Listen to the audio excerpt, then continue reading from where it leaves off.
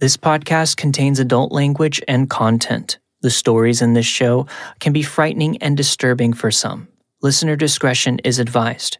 If you have a story to share, send it to letsnotmeetstories@gmail.com. Enjoy the show. My name is Andrew Tate, and this is Season 6, Episode 2 of Let's Not Meet, a true horror podcast.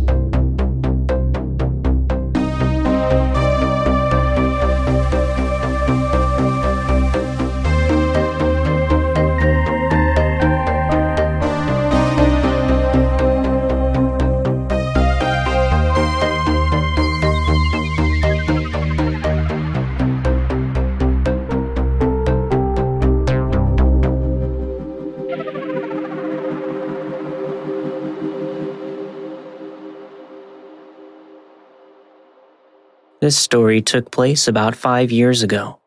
I was subleasing my aunt's apartment in Washington Heights, an uptown neighborhood of Manhattan. Most of my neighbors were either elderly people or Orthodox Jewish families with Shabbat every Friday.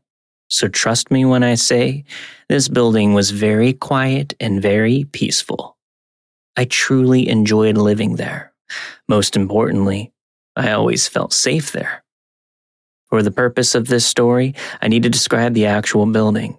It was an old apartment building built in the 20s. Only 6 floors plus the basement, where we had a mini laundromat and a live-in super.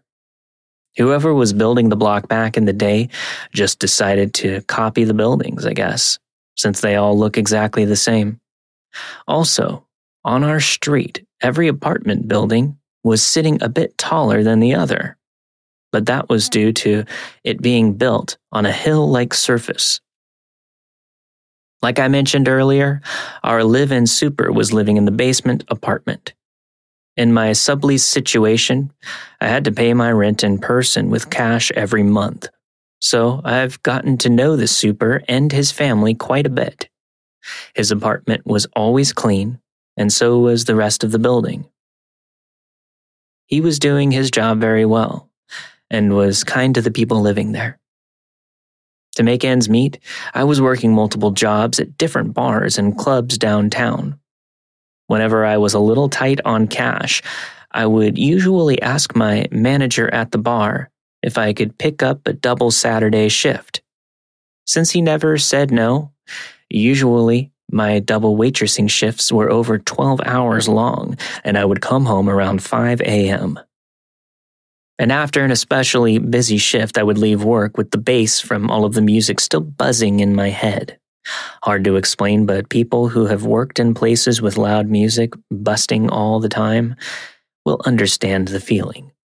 So to calm myself down, instead of going straight to bed, I would stop to have a quick cigarette on the roof of my building. Now, I know what you're thinking, and yeah, it was probably not the safest or smartest thing to do.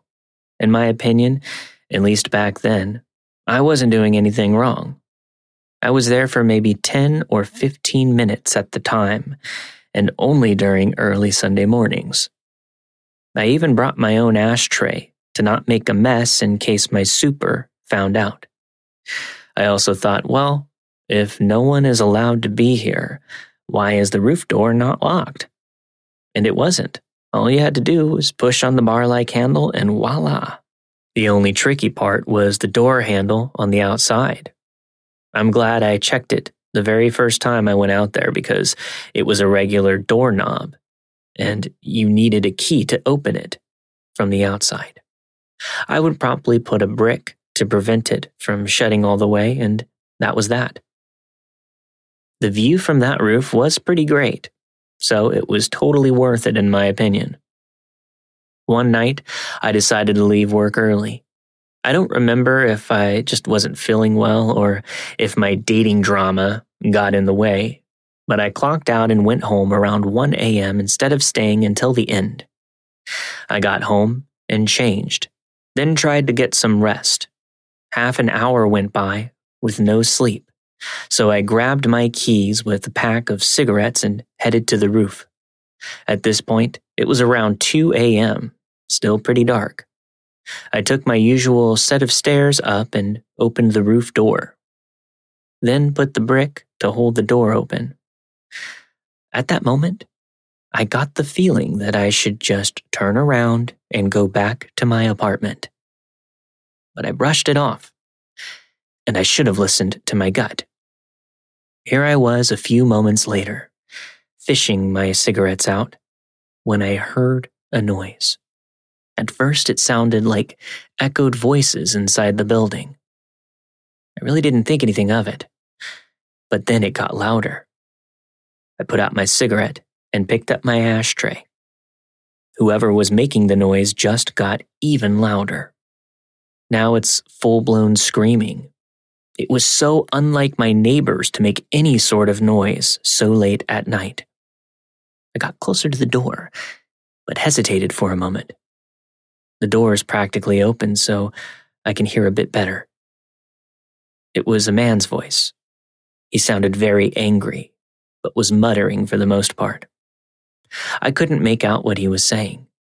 Then I heard a slap and a pause. "I will fucking kill you," the voice screamed. This made the hair on the back of my neck stand up. Who is he yelling at? I quickly moved to the other side of the roof, positioning myself in the opposite direction of the roof door. I was not interested in meeting whoever was losing their mind. And a few seconds later, I heard it again. "I will fucking kill you." The voice got even angrier and louder. Wait, is he coming up here? I heard a kick, and the roof door swung wide open. I held my breath. I saw a big shadow of a man appear. He was tall, heavily built. I didn't see his face, but I knew he wasn't one of my friendly neighbors. My ears were ringing, and I clenched my fists, still holding onto my ashtray. There was nowhere to go or hide on this roof, and I didn't have anything to protect myself. If this psycho will turn his head, he'll see me. The man's figure started to rock back and forth, and I heard the chanting. No, no, no, no, no. This time, his voice got a little deeper. It almost sounded like a groan. No, no, no. He kept doing that for what felt like an eternity. I didn't feel safe approaching him. That was out of the question. But what do I do? What if he never leaves? He was right by the door. I couldn't sneak behind him even if I tried. I started to shake. I was legitimately terrified, and whoever this was didn't seem to be getting any calmer. Then all of a sudden, the man stopped. He stood there frozen for another eternity. He turned around and took a step towards the door and froze again. That's when he saw me. It was hard to make out what his face looked like in the dark, but I saw the look in his eyes, and it made my blood run cold. I stared back at him, trying not to look scared, while my eyes were filling with tears. The man took one step in my direction, and that's when I threw the ashtray at him. "Don't you fucking dare," I yelled, while the ashtray landed in front of him, shattering into pieces. He looked down and then back at me. His head tilted, sizing me up and down, as if he were making up his mind or deciding if I'm worth messing with. Finally, he took his gaze off of me. Took a few steps towards the door, and as soon as I saw him disappear, I heard the door slamming shut. Shocked at what just happened, I just stood there, shaking uncontrollably. I wiped my tears. I took a deep breath and booked it to the door. I knew it was shut, and I didn't have the key for it. So at that point, I just realized I was stuck there. I was afraid to even touch the doorknob, because what if he was still there? What would I do? Do I bang on the door and cry for help? just hoping that the man won't come back. I left my phone, so I couldn't call anyone either. I was trying to think, but my heart was beating too fast, and it felt like I couldn't catch my breath. There was no way I could jump over to a different roof. It was too risky. And what if that door was locked as well? Then it suddenly occurred to me, the fire escape. I didn't see anyone on the roof like ever, but I knew there had to be one. I walked around and finally found it, metal stairs in the back of the building. It didn't look very safe, but better than the chanting man who could come back at any moment.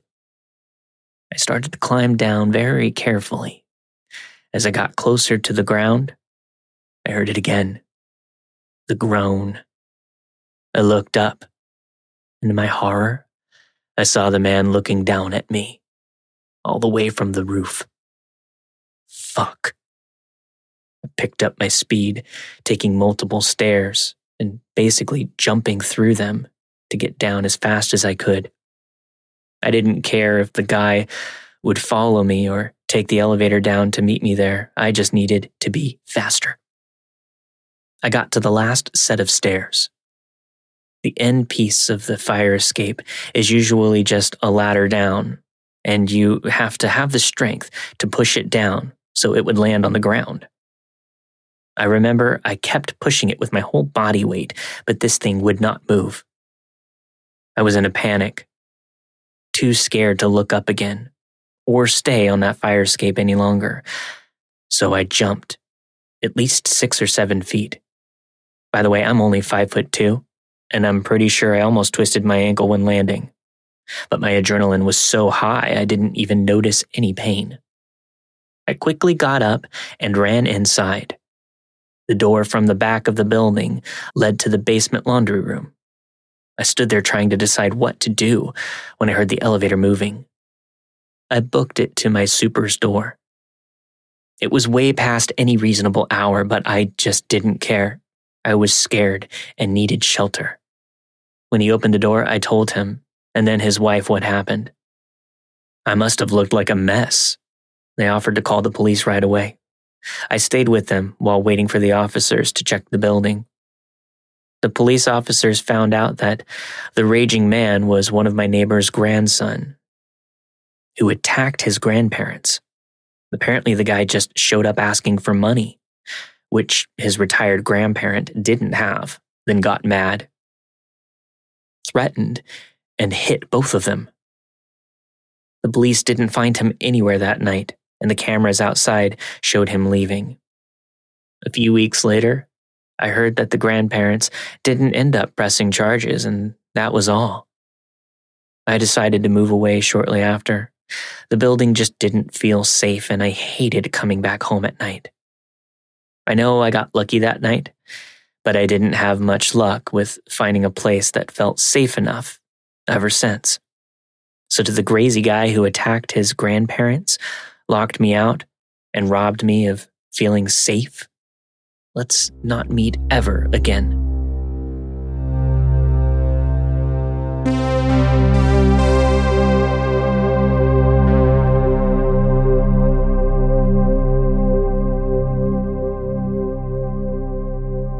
Andrew, thank you again so much for having me on Let's Not Meet. I'm a big fan of your work, a big fan of the show.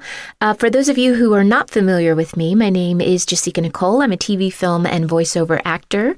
You might know me from such shows as Fringe or The Good Doctor, or maybe that McDonald's commercial where I ate a burrito, or maybe the podcast Alice Isn't Dead. I also have recorded some audiobooks over the years, and the most recent is called Wet Big Teeth, which is by a really talented author named Rose Sabo. It's a kind of a horror story about monsters. It's really creepy and beautiful.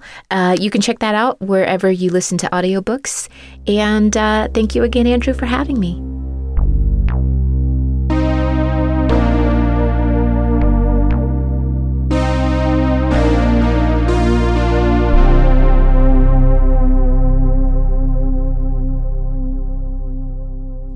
It was around 2012, and I was 17 when this happened, so I was a junior in high school. I worked at a local coffee shop that was about 10 minutes away from my house. Since I was a high school student, I could only work closing shifts during weekdays, which were 5 to 10:30 p.m. Weekends, I usually worked afternoon, 12 to 5, or closing shifts as well. I worked 3 to 5 shifts per week, and closers always closed alone during this time at this specific location. I had just got to the point where I knew the menu pretty well and was more confident with closing. It wasn't my first customer service job, so I had the classic customer service voice, along with the usual conversation for the chatty ones as you rang them up and made their drink. Nothing too crazy, just how their day was going, doing anything fun over the weekend, had a good holiday, etc. Some regulars we would talk to more than the "how about this weather" stuff, but you get the gist. General friendliness, since we wanted good tips, and it was part of the job to be nice. Anyways, one day a tall, skinny, black-haired guy walked in and ordered a large black coffee. I don't remember him saying anything besides "large black coffee," but I think I asked how his day was going, and he didn't reply. But that's common, so I didn't think anything of it. He paid, took his coffee, and left. I may have served him a couple of times, but nothing stood out to me. I continued the shift as usual.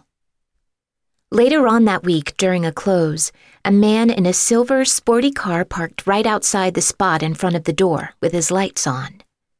I had just locked up and was starting cleaning duties. Our sign was already turned off, and I was vacuuming when a man walked up and started trying to open the door. Again, this happened sometimes, and I just mouthed, "We are closed," and kept vacuuming. He starts banging on the door and shaking the handle, trying to get it open. I turned off the vacuum and loudly said, "We are closed," while pointing to our hours that are painted on the door. He eventually left as I continued my cleaning duties. It freaked me out that he banged on the door, but I thought that maybe he just really wanted his coffee. Since he ended up leaving after I said we were closed the second time, I shrugged it off as a caffeine junkie wanting his evening fix. As I closed more and more, this strange visitor would come right after I locked up, bang on the door, and eventually leave. I noticed it was the same car and made a mental note to get the plate number next time if I could. PSA, please get the plate numbers. I didn't because it was dark out and hard to see, but it would have been useful.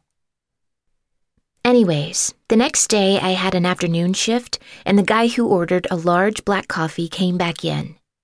He started off by saying, "Hey, sorry about last night. I, was a bit out of it." I was confused. "What do you mean?" I asked him. The man seemed a little out of it now, as he shook his head and muttered, Nothing. Just the large black coffee." I rang him up, gave him his drink, and he left. Strange, but I didn't know what to think of the interaction, and tucked it away like everything else that had been going on lately. Some nights the silver sports car stranger would come, and sometimes he wouldn't. But then large black coffee guy came in another day I was closing.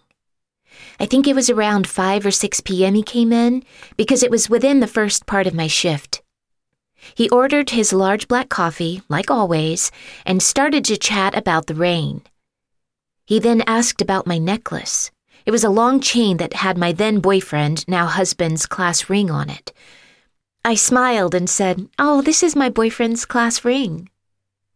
Large coffee guy immediately grimaced. He slammed his hands against the counter and leaned towards me as he angrily said, "What do you mean, boyfriend? You aren't supposed to see other people." Then he shouted with bloodshot eyes, "We belong together. What are you doing seeing other men? We are meant to be together." I immediately was taken aback, literally took a step backwards towards our work phone, and said sternly, "Sir, I do not know you and you need to leave or I will call the cops." He looked at me and said, "Okay, fine, Sandra," looking at me hard before he strolled out of the cafe. My skin crawled. How the hell did he know my name? We didn't wear name tags and I had never told him my name. I got goosebumps and immediately texted my boyfriend about this encounter. He asked if he should find someone to cover his shift at work so he could come sit with me during the rest of my shift. I said I should be okay, but was super creeped out by this dude. I was visibly shaking, and the other customers just stared at me. As I tried to calm down, I texted other coworkers if this creep had asked about me and mentioned not letting him know anything else about me or when I worked next. Eventually, I calmed down and got back to my normal groove, but kept an eye on the door. As the shift went on, people trickled out, and before long it was time to close. I noticed the silver, sporty car pulled up right as I was locking up again. I sighed. Can I just catch a break? As I turned to lock our side door. On cue, the stranger comes up and starts trying to come in and banging on the front door, this time even louder and longer than usual. I looked towards him and made the realization that large black coffee creep was Silver Sports Car Stranger. It clicked. Had something been in my hand, I would have dropped it in slow motion. This fucker is mentally ill and obsessed. What in the actual fuck? So I contacted my store manager, but as soon as I put the phone up to my ear, the creep left. I think it was because he thought I was calling the police. As I was talking to my manager, I noticed he didn't even actually leave. He parked over at the pharmacy store where my car was, lights on, and pointed toward the side of the coffee shop. I told my manager everything from previous interactions to now, with him watching me across the street, but she said I was overreacting. I had asked if she or our assistant manager could walk me to my car, because I didn't feel safe walking across the way to the pharmacy store where my car was parked, especially since he was right next to my car. I was afraid he would try and attack, kidnap, or follow me home if he knew what car was mine. Again, she said she wasn't going to come over and didn't want to pay anyone just to walk me to my car. She also said not to get the police involved until it was more serious. She was basically no help at all, and later on apologized for this and changed protocols. But at the time, this was the initial response. I am so thankful that I believed my gut when it told me something wasn't right and that I shouldn't go out to my car. My boyfriend was working until 11 p.m. that night, so I had my dad and stepmom come get me. This happened very often for the next 2 weeks. Either my boyfriend would come during the last hour of my close, or my parents would pick me up when I noticed his silver sporty car at the pharmacy store. Creepy stranger would watch me as I closed the store, and I could feel his icy glare. Anytime the phone rang and I picked up, he would speed out of the pharmacy store. Again, I think he left because he thought I was calling the cops. Naive me didn't call the cops when I should have. PSA, if someone is stalking you, please report it so it is on file and can be tracked anytime there is an incident. Anyways, I decided I couldn't close anymore.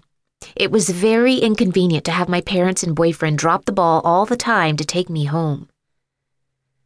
I talked to my manager, and we decided it was best to transfer me to another store. We had a few other locations at the time, so I switched to a location further north. Luckily, I had only seen the guy once since then, working elsewhere, and he didn't notice me. Later on, I worked at the same store again for morning and day shifts. The manager had pulled me aside to let me know my stalker was still a customer there, but that he rarely came, and if he did, it was at night, and it shouldn't be a problem.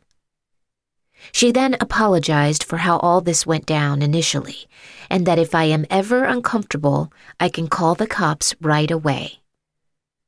Granted, I should have done that to begin with, but being young, I listened to my higher-up. Anyways, I am so thankful I never saw him again. So creepy, large black coffee guy with the silver sports car, go fuck yourself, and I hope we never meet again.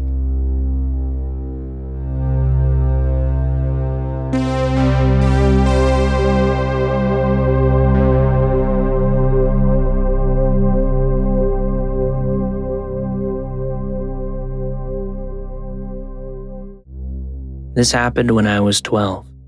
It was a November afternoon on my mom's birthday when I took the bus from home and went downtown.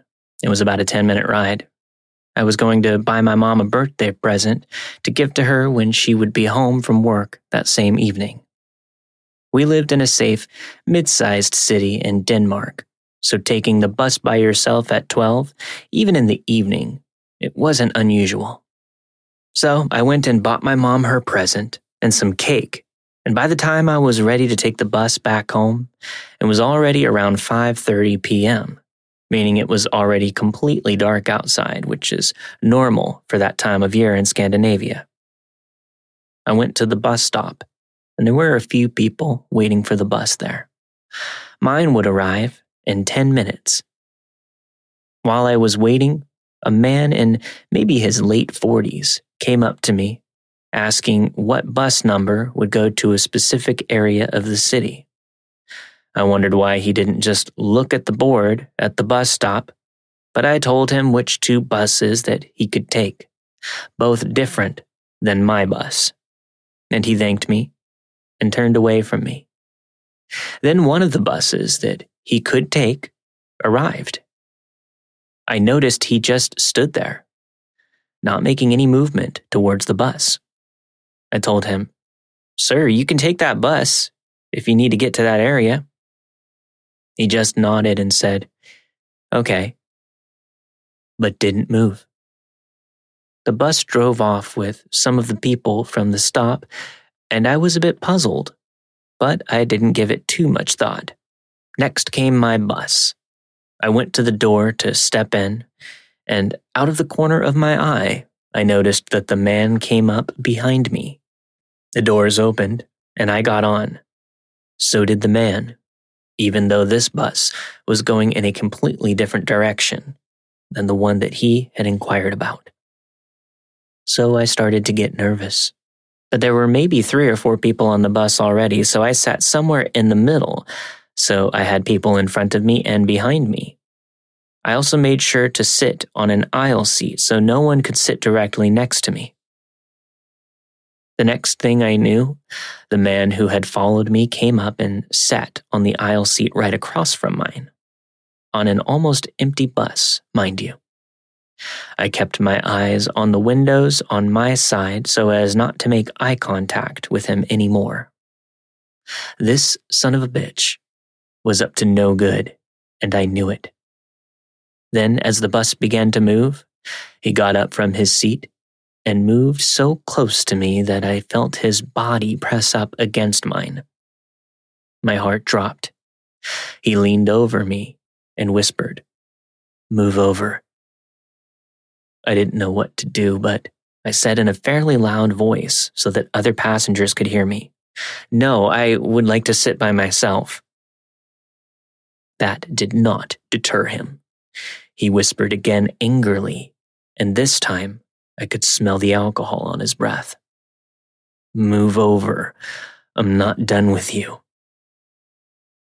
In a shaky voice, I repeated that I wanted to sit alone. By this time, 2 young girls, a couple of years older than me, sat a few more rows in front of me, had noticed something was going on. We locked eyes, and they immediately knew something was wrong. Maybe they saw my eyes welling up. They both turned around, facing me, and shouted, "Hey, it's you from school, right?" Both smiling at me. "Come sit with us. We can talk." I had no idea who these girls were, but I instantly understood they were trying to help me, so I said, "Oh yeah, right," and fake laughed, hoping that he would move away so I could change seats. He did. He sat back down and sighed annoyingly, I went up to the girls, and we talked like we were friends. A couple of minutes later, my stop came and I had to get off. I whispered to the girls, "This is my stop. Thank you." And remained seated right until the doors opened. And as soon as they did, I bolted out of there running faster than I ever had, almost dropping my mom's present and cake, so as not to give the man any clue that I was getting off until I was actually outside. Running in the dark towards my house, I looked over my shoulder and didn't see anyone, so I slowed down. As the bus drove past me, I saw the man sitting on the bus, now cupping his hands against the window to look outside, to see where I was going. I got home safely and went straight to bed and cried. I never told my parents, and I also never rode the bus again after dark. So to the girls on the bus who probably saved me, thank you. And to the creepy man trying God knows what with a 12-year-old girl, let's not meet again.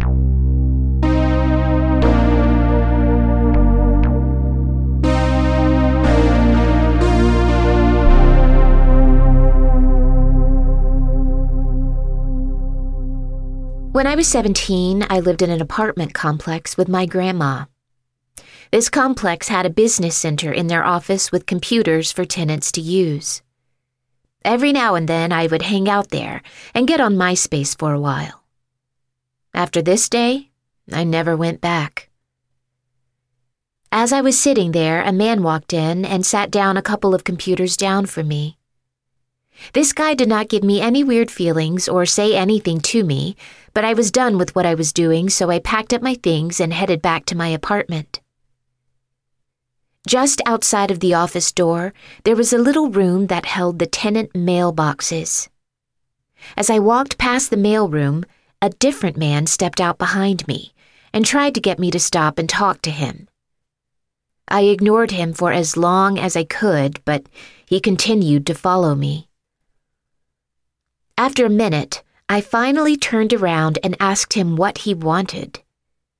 He conveniently said that he thought I was someone he knew. He apologized and acted as if he was going to walk away. He continued to follow me and ask me questions.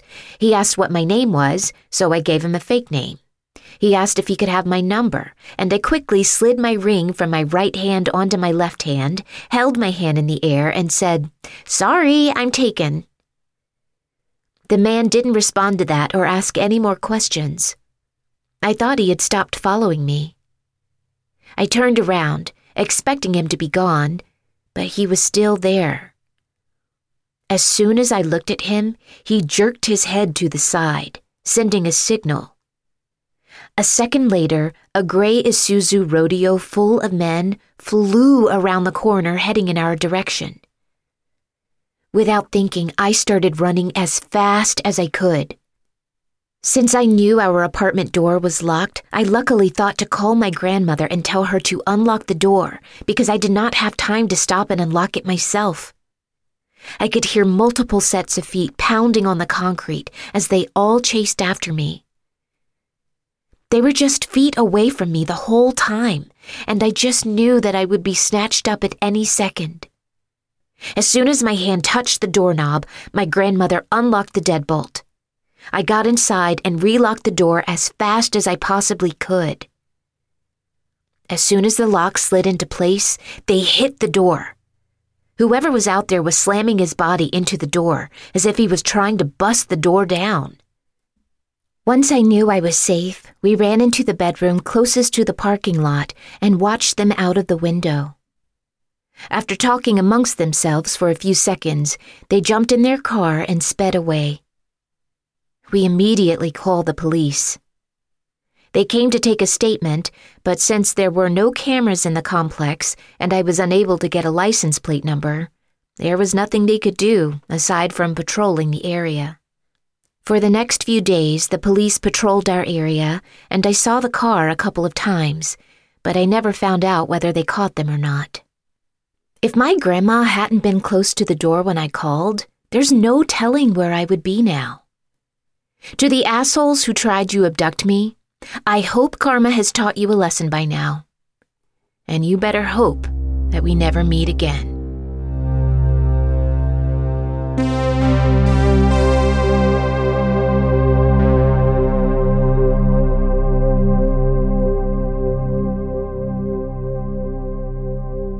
This happened at a summer day camp I used to work at while I was in high school about 15 years ago.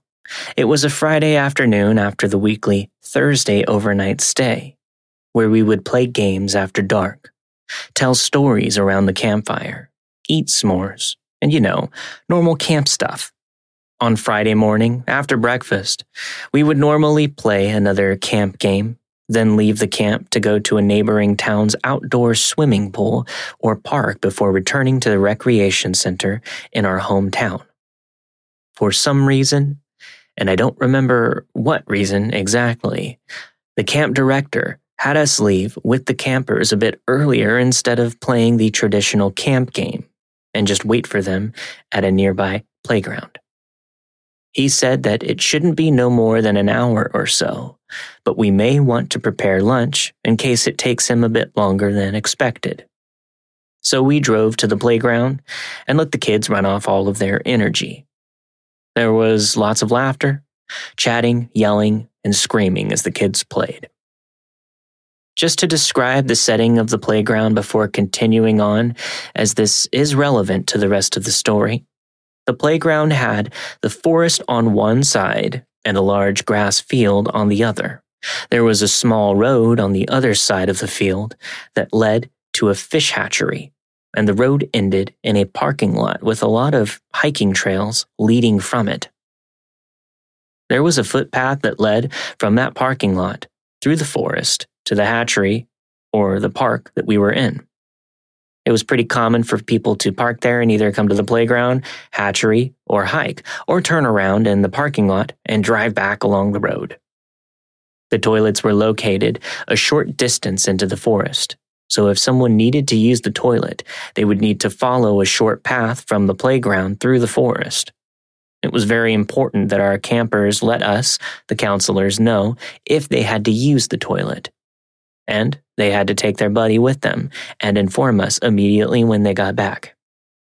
Anyways, after about an hour of being there, I saw a cherry red convertible Corvette that looked like it was from the 1950s slowly drive down the road towards the hatchery before turning around in the parking lot and driving past us again.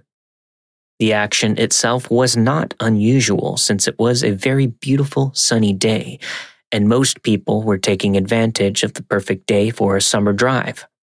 The car, however, was unforgettable. The kids continued to run around and play, but it was clear that some of them were starting to get restless and hungry. After another 10 minutes or so, the counselors in charge received a phone call from the camp director to let us know that it was going to be probably another hour and to serve lunch to the campers. While we were setting up lunch, I saw the red Corvette drive past and turn around again. The kids ate, chatted, and started to play again.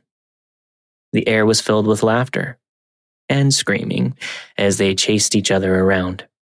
The camp director called us again to let us know that he should be at the park within 30 minutes, so we should start to round up the kids and clean up before we head to the pool. As I'm helping the other counselors clean up and pack the bus, I see the red Corvette drive past again. Anyone who has worked with kids knows that the rounding up process can take a bit of time, and generally there is a bit of chaos that goes with it. As I'm telling the kids to get ready to leave, I heard screaming come out of the woods towards where the toilets were. The campers started to look around, not sure whether it was playing or not, before another set of screams emerged from the woods. We rounded up the kids faster and told them to go wait by the bus with their buddies. The counselor in charge told a few of the other counselors and I to make sure all of the campers were all accounted for and to play a big group game to distract them, while two of the bigger counselors investigated what was happening in the woods. We counted the kids and realized 2 were missing. I let the lead counselor know, and she called the camp director to fill him in. I joined the rest of the counselors and campers in the game on the grass field, well away from the forest's edge, when I suddenly heard the two counselors shouting, "Hey, stop!" in the woods. Shortly after, the red Corvette sped past us and out of the hatchery parking lot.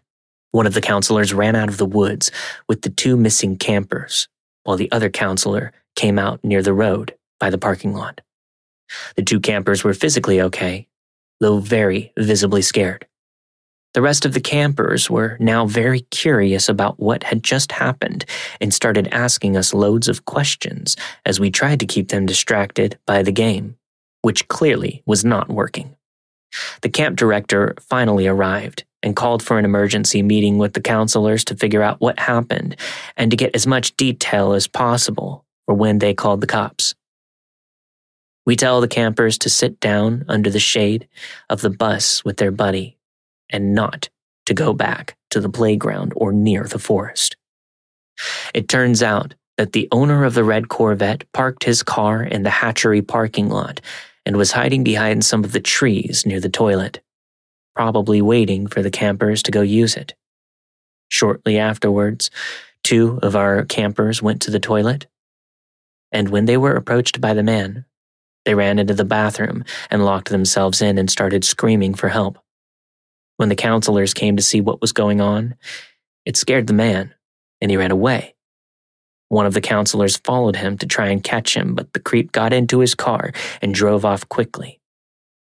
We called the cops, and they caught the man 40 miles away, approximately 20 minutes later, clearly trying to put as much distance between him and us as he could. We ended up not going to the outdoor pool that day, and instead went straight back to the rec center, where the campers could swim safely under our supervision. I'm not sure whatever happened to that man, or if he was arrested or thrown in jail, but to the creep in the cherry red 50s Corvette, let's not meet.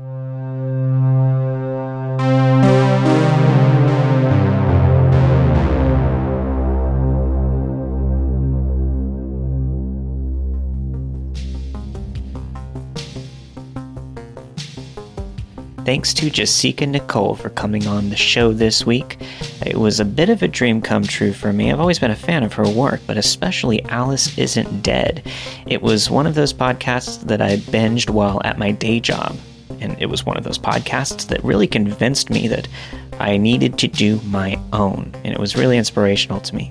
So thank you for coming on the show. We're happy to have you anytime, and welcome to the family.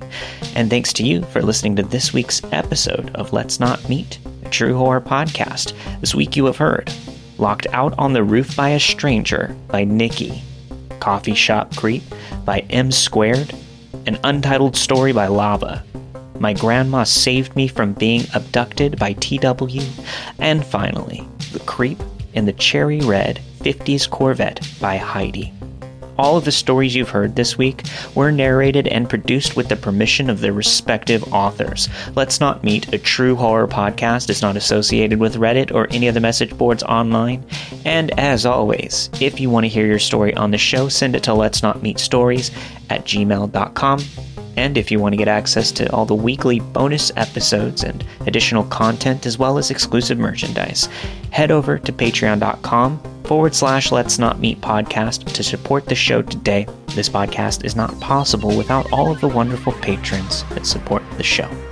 I'll see you all next week for a brand new episode of Let's Not Meet, a true horror podcast. Stay safe.